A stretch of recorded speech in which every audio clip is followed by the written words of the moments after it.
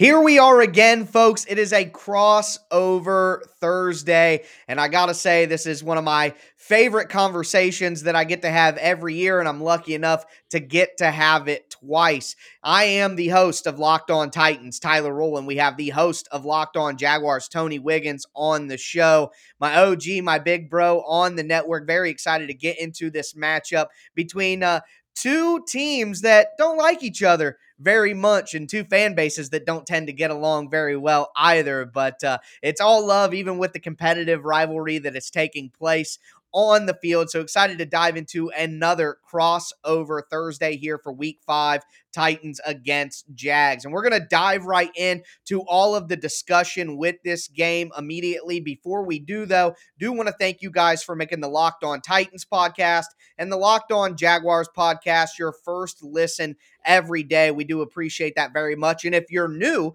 to the show, make sure that you subscribe to the Locked On Titans podcast, subscribe to the Locked On Jaguars podcast on any podcast app that you use, and make sure that you subscribe on YouTube to both shows. Hit that notification bell so you know when our content goes live. Let's dive right into this game. And Tony, coming off a Thursday night football game that looked like the Jags were in the driver's seat to get their first win, and then a really nice comeback by the Bengals, followed by some controversy with the head coach. Just generally speaking, where's your head at right now with this team through 4 weeks? Just get on the plane, Urban. That's all you got to do. Just get on the plane and go back with your team. But the head is here. The last 2 weeks, they've played two teams in Arizona and Cincinnati that have a combined record of 7-1. They led both games at halftime. And that's a big difference from what you saw in them the first 2 weeks when they really looked poor in the first half of both of those games. So against teams that, Denver's a good team, and obviously, but the first week they were just coming out of camp. They were horrible. They didn't seem prepared. It seemed like they really did not use the preseason for what it was about. But the last couple of weeks, you've seen improvement because you've seen them go back to depending on the running game and being very stout against the run and coming out with some early success with Darrell Bevell calling a very good game in the first half. What happens is when they have to continue it bogs down. And that's the sign of a team that isn't very deep and isn't very experienced and doesn't know how to be good. Sometimes you can watch a boxing match and a guy looks so good, and then he gets in those championship rounds 8, 9, 10, and 11, and 12, and then all of a sudden he doesn't know how to put money in the bank and go to the body and have ring generalship and win rounds. And I think the Jaguars don't know how to have that field generalship and know how to win rounds and extend drives and get off the field on third down. Those are the things that winning football teams do. And right now, they're just not doing it when they need to. Yeah, but I think that's characteristics of a team led by a rookie quarterback, led by a rookie head coach. Obviously, you kind of touched on it, but what's your general feel on Urban? I do got to give you credit. Me and you were kind of aligned. There was some skepticism about some of the things that Urban was doing after this latest controversy or whatever you want to call it. What's your temperature check, I guess, on Urban Meyer and whether or not he's going to be the guy to lead them to some success going forward? The problem with Urban Meyer is he was, thought of as a football savant in terms of he was one of those guys that are on the last quarter century Mount Rushmore of college football. And when you think about him, there's some people that never attributed character, more so to speak, to his name. But what they did attribute to him is knowing the game of football, knowing the X's and O's, knowing the attention to detail, and understanding talent and how to motivate players. So coming in, there was this thought that he was going to be that and all of that, and it was going to stabilize an unstable situation here in Jacksonville. Well, as it turns out, he coming here acting like can't get right. You know what I'm saying? He came into a situation where they had a boatload of salary cap money. They had the number 1 pick overall and a plethora. They had an extra first round pick, an extra second round pick, and an extra third round pick. They had more salary cap than anybody by a mile. Right. And you had a generational talent sitting there. Sometimes you get the number 1 pick or high picks in the draft, and it's a weak. And you get Eric Fisher. Right. And that's not what it was here. You get Trevor Lawrence, the guy that, there was a consensus that the dude was an all-world quarterback. And then you would think you get also an owner with deep pockets, even though the Jaguars aren't worth as much as a lot of other teams for obvious reasons. Small market, don't own their own stadium. Their owner is one of the 6 or 7 richest owners in the NFL, and he was willing to open his checkbook. So you had everything on the table for a guy to just come in here and do this the right way. And Urban had a reputation as a football man of doing that, just that.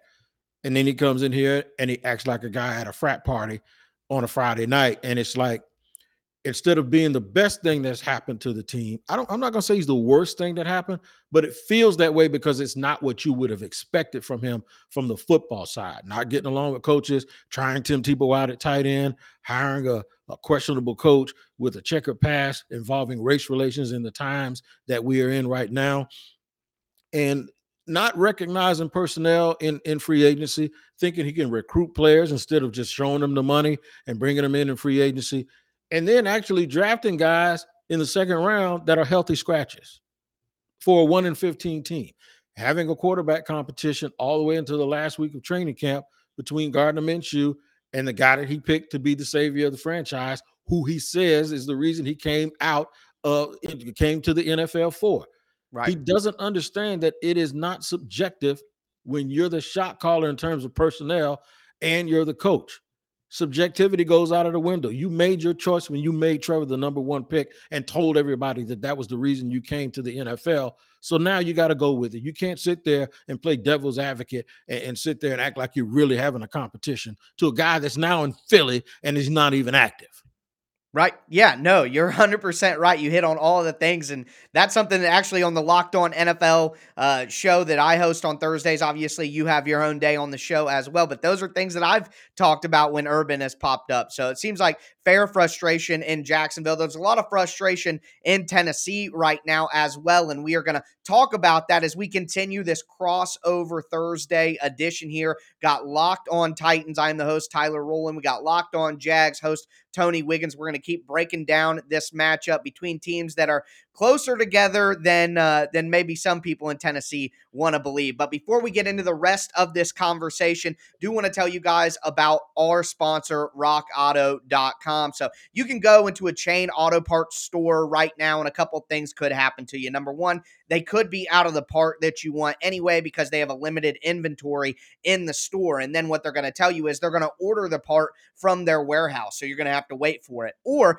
they're going to have the part in stock and the professional mechanic sitting next to you ordering the same exact part is going to pay half the price that you're going to pay. You're not going to run into either of those issues if you order from rockauto.com. They have all of the different parts, brands, specifications, everything that you could need. And their online catalog really is easy to navigate, easy to use. Just a few easy clicks get you whatever you need delivered directly to your door. So make sure you check out rockauto.com today. Check out all the different parts for your car or truck. And when you place your order, make sure that you write Locked On in the How Did You Hear About Us box so they know that we sent you. Amazing selection, reliably low prices, all the parts your car will ever need. rockauto.com.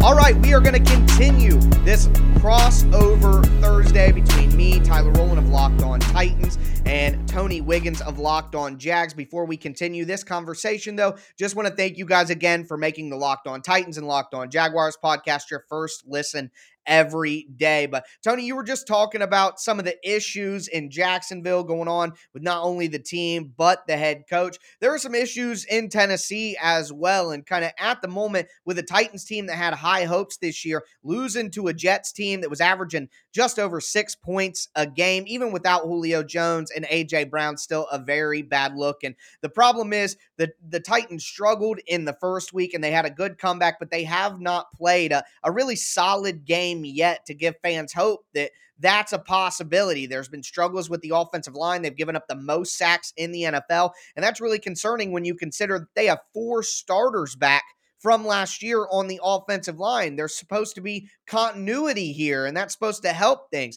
And the other bad part is the best offensive lineman on the team basically so far throughout the season has been the one guy who wasn't a starter last year in David Quessenberry. He had a terrible game against the Jets. Titans fans are going to be screaming at me, but prior to that, he had definitely been their best offensive lineman, or at least the most consistent. The defense is showing shades of last year, having trouble getting pressure on the quarterback, giving up big plays in the passing game because the defensive backs just can't stick to wide receivers. So there's a lot of concern in Tennessee right now as well. And with that in mind, it makes me wonder, how likely do you think it is that the Jags could get their first win? They're coming back home, 10 days rest, extra preparation, although clearly the head coach is not taking advantage of that extra preparation time. What do you think are the odds that the Jags could get their first win of the year? Well, strictly from a football perspective, what I like to do is line a team's strengths up Mm-hmm. against the other side of the ball in that area. And the Jaguars' strengths actually do line up pretty well against the Titans' weaknesses. And if you guys are struggling with the offensive line, the Jaguars are going to be able to get after you a little bit because they've really, really improved their front seven. And the reason why they can do that, first of all, it starts with the fact that they stop the run very well. They've added some big muscle up front. Of course, Devon Hamilton is in his second year. He came back after a knee injury, and he's playing lights out. He could probably end up being a Pro Bowler if the team starts winning some games. Now you add Adam Gostis next to him, who's playing for Roy Robertson Harris right now. And Adam Gostis has been in that rotation for the last year and a half, and he's done really, really well. But the other part is Malcolm Brown, who they got in a trade from New Orleans to give them a couple of 330-pound guys in the middle of that line that can really, really move. And what it does is it frees up the linebackers so that they aren't getting in trouble with those guards and they can really, really flow to the ball. And then, of course, you have Josh Allen. I really like Dewan Smoot at the other side, on the other side, along with Jihad Ward, more than I do Caleb Chason. But they've been able to apply pressure. They've been able to stop the run. And when Joe Cullen times it correctly, the way he did against Cincinnati in the first half, they've been really, really successful. The key is getting those guys on the back end to cover consistently to go along with what Joe Cullen wants to do, because he wants to bring pressure. He wants those guys to play straight up man to man, and he's going to leave them on an island a little bit. So far, they've been able to really tackle well in space defensively. However, they've given up some plays at inopportune times, and you saw that again last week with the down the stretch with Azuma, the tight end from Cincinnati, Right. being able to catch a ball, and they blocked it up perfectly. You got to get off those blocks if you're those defensive backs. But I do think that since Tennessee's been struggling, and I did notice it, the Jaguars have a little bit of a distinct advantage on that side of the ball. And I know offensively, the Jaguars can cause some problems too, especially if you guys haven't improved against the pass, because we always used to pick on Adoree Jackson, but now he's gone, and I'm sure there's somebody else we can pick on too. Yeah, his name is Jackrabbit Jenkins. He is Jackrabbit, man. I gotta say, he plays his role well, but if you ask Jackrabbit to cover young wide receivers when he's in his 30s for 5, 6 seconds, then he's not going to be able to do it. So while I understand he hasn't been playing well at the beginning of the year, the Titans pass rush has been putting him in bad situations. So basically, here's what's happening. The Titans run all those games and twists and stunts up front with their defensive line because they can't win one-on-one. They can't just line the four guys up front against the offensive line and a guy have a nice dip and rip and get to the quarterback. I haven't seen a Tennessee Titans player execute a spin move in what feels like a decade at this point. The Titans players do not have pass rush moves. The only way they get pressure on the quarterback is by running stunts and things up front. Well, the problem with that is they like to take that outside defensive end and loop him into the inside. Well, that gives a free lane for the quarterback to flush out of the pocket, to play make, second reaction throws. And that's big in the NFL right now. That's what you're looking for with quarterbacks. Aaron Rodgers, Patrick Mahomes, Lamar Jackson, Kyler Murray, Josh Allen, these guys, Russell Wilson, Deshaun Watson, when he's out on the field, these guys wait, they get out of the pocket, and then they're able to make plays and get the ball downfield after you've worn out the defensive backs in coverage for multiple seconds. Well, teams are just doing that to the Titans. So if they don't get initial pressure on that game and stunt and twist, then the opposing quarterback, Kyler Murray, week one, who made some insane throws that'll be on his highlight tape if he wins MVP. Russell Wilson after that in the first half. Then you saw Zach Wilson last week, 3 bombs down the field because the Titans are looping in their defensive ends. Quarterbacks are just rolling out, taking their time, and unleashing against the Titans cornerbacks who just aren't good enough to cover that long, and there aren't a lot of cornerbacks who are. So if Trevor Lawrence, he's another one of those quarterbacks who has the ability to make those second reaction plays, if the Jags can have enough patience on the offensive line to wait for those stunts to develop, pick him up, and let him roll out of the pocket, the Titans defensive backs will not be able to cover for long enough. And that should give Jacksonville an opportunity to have not only some good plays, but some explosive plays. And we're going to kind of give go ahead. No, I was going to tell you, that's another thing that they do have. You said if, I'm going to tell you, we don't have to worry about if, because Trevor Lawrence can move and he can extend plays, and he also can look to throw when he's on the run. So let's talk about that. And I want to ask you about Arthur Smith's absence and if the Titans really missed that and if that has anything to do with the offensive line struggles. And I guess we'll do that in segment 3. Yeah, absolutely. We're going to dive into that next. Before we get into it, though, do want to remind you guys about betonline.ag, the best place to gamble and wager on any pro or college football this fall. They have a brand new website. It's got a new updated interface with all the best odds, props, and contests available on the internet. BetOnline is your number one source for everything football. Make sure you head to their website right now. You can use your computer, use your mobile device, doesn't matter. Just sign up and use the promo code Locked On. That's one word, Locked On. And when you do, you're going to get a 50% welcome bonus on your first deposit. That's literally free money at betonline.ag when you use that promo code Locked On. From football to basketball to boxing, even down to your favorite Vegas casino games, you can find everything you need at betonline.ag. That's BetOnline, where the game starts.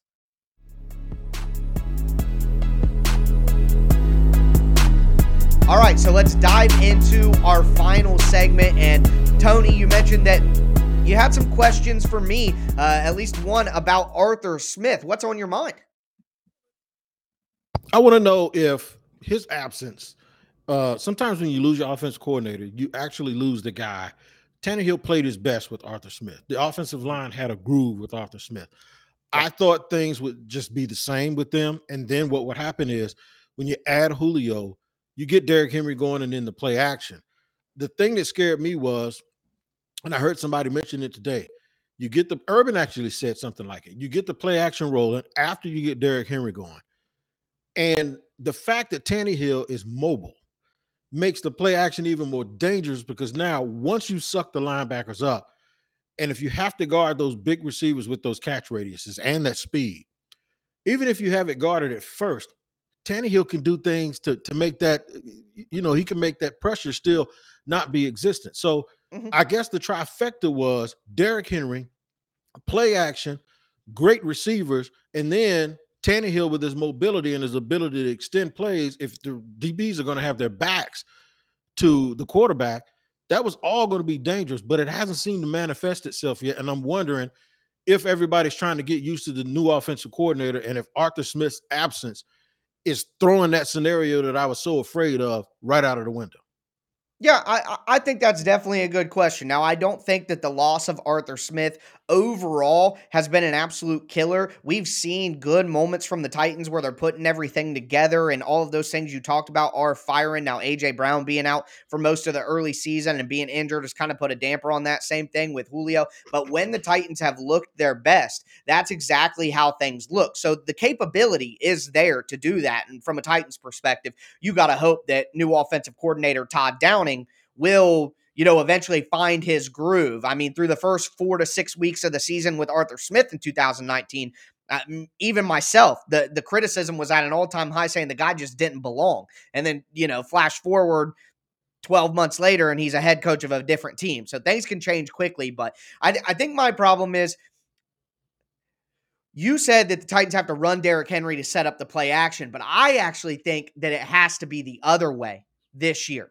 And what the Titans aren't doing is they aren't going to those play action bootlegs on first down enough. And they're just running Derrick Henry on first down over and over again. And they're doing that in situations where the team is expecting it. You're not capitalizing enough on the play action power because you're too focused on, well, I should run Derrick to set things up. There's plenty of data out there, and even Brandon Staley, the head coach of the Chargers, talked this week. The play action pass works even if you're not running the ball well. There's no correlation between success in the run game and the effectiveness of play action. The run fake is going to help, but it's all about wearing the defense down and the physical aspect of the game that makes running so important. And I kind of subscribe to that theory. So I think the Titans have to find a way to use more early down play action so that they can get themselves in better third down situations. They've had a lot of third and longs. And while I agree that Ryan Tannehill has played his best in this system, Ryan Tannehill isn't Tom Brady. He isn't Patrick Mahomes. He isn't Aaron Rodgers. He is not one of these elite guys. And he's not just going to bail you out on third and long over and over again by making extraordinary throws. He could throw a few great passes every game, but it's not going to be consistent. And he doesn't have great second reaction ability. Yeah, he has good mobility, but Trevor Lawrence has way better second reaction. Joe Burrow has way better second reaction pocket movement. One of the big hits on Ryan Tannehill was his pocket awareness. And the way that manifests is he has good mobility, but he's not a good scrambler. Gotcha. He has good mobility when he gets out of the pocket on those bootlegs and there's nobody in front of him. He can really get some good yards, but he's not a guy who's going to be in the pocket and move around and then get out and then make a good read. You're just not going to see that from Ryan Tannehill a lot. So I think where the Titans are really hurting is early down play calling. They have to find a way to kind of flip what they're doing right now and flip the philosophy from what teams are expecting. And then the big area where Arthur Smith is lost and it's confusing is the red zone.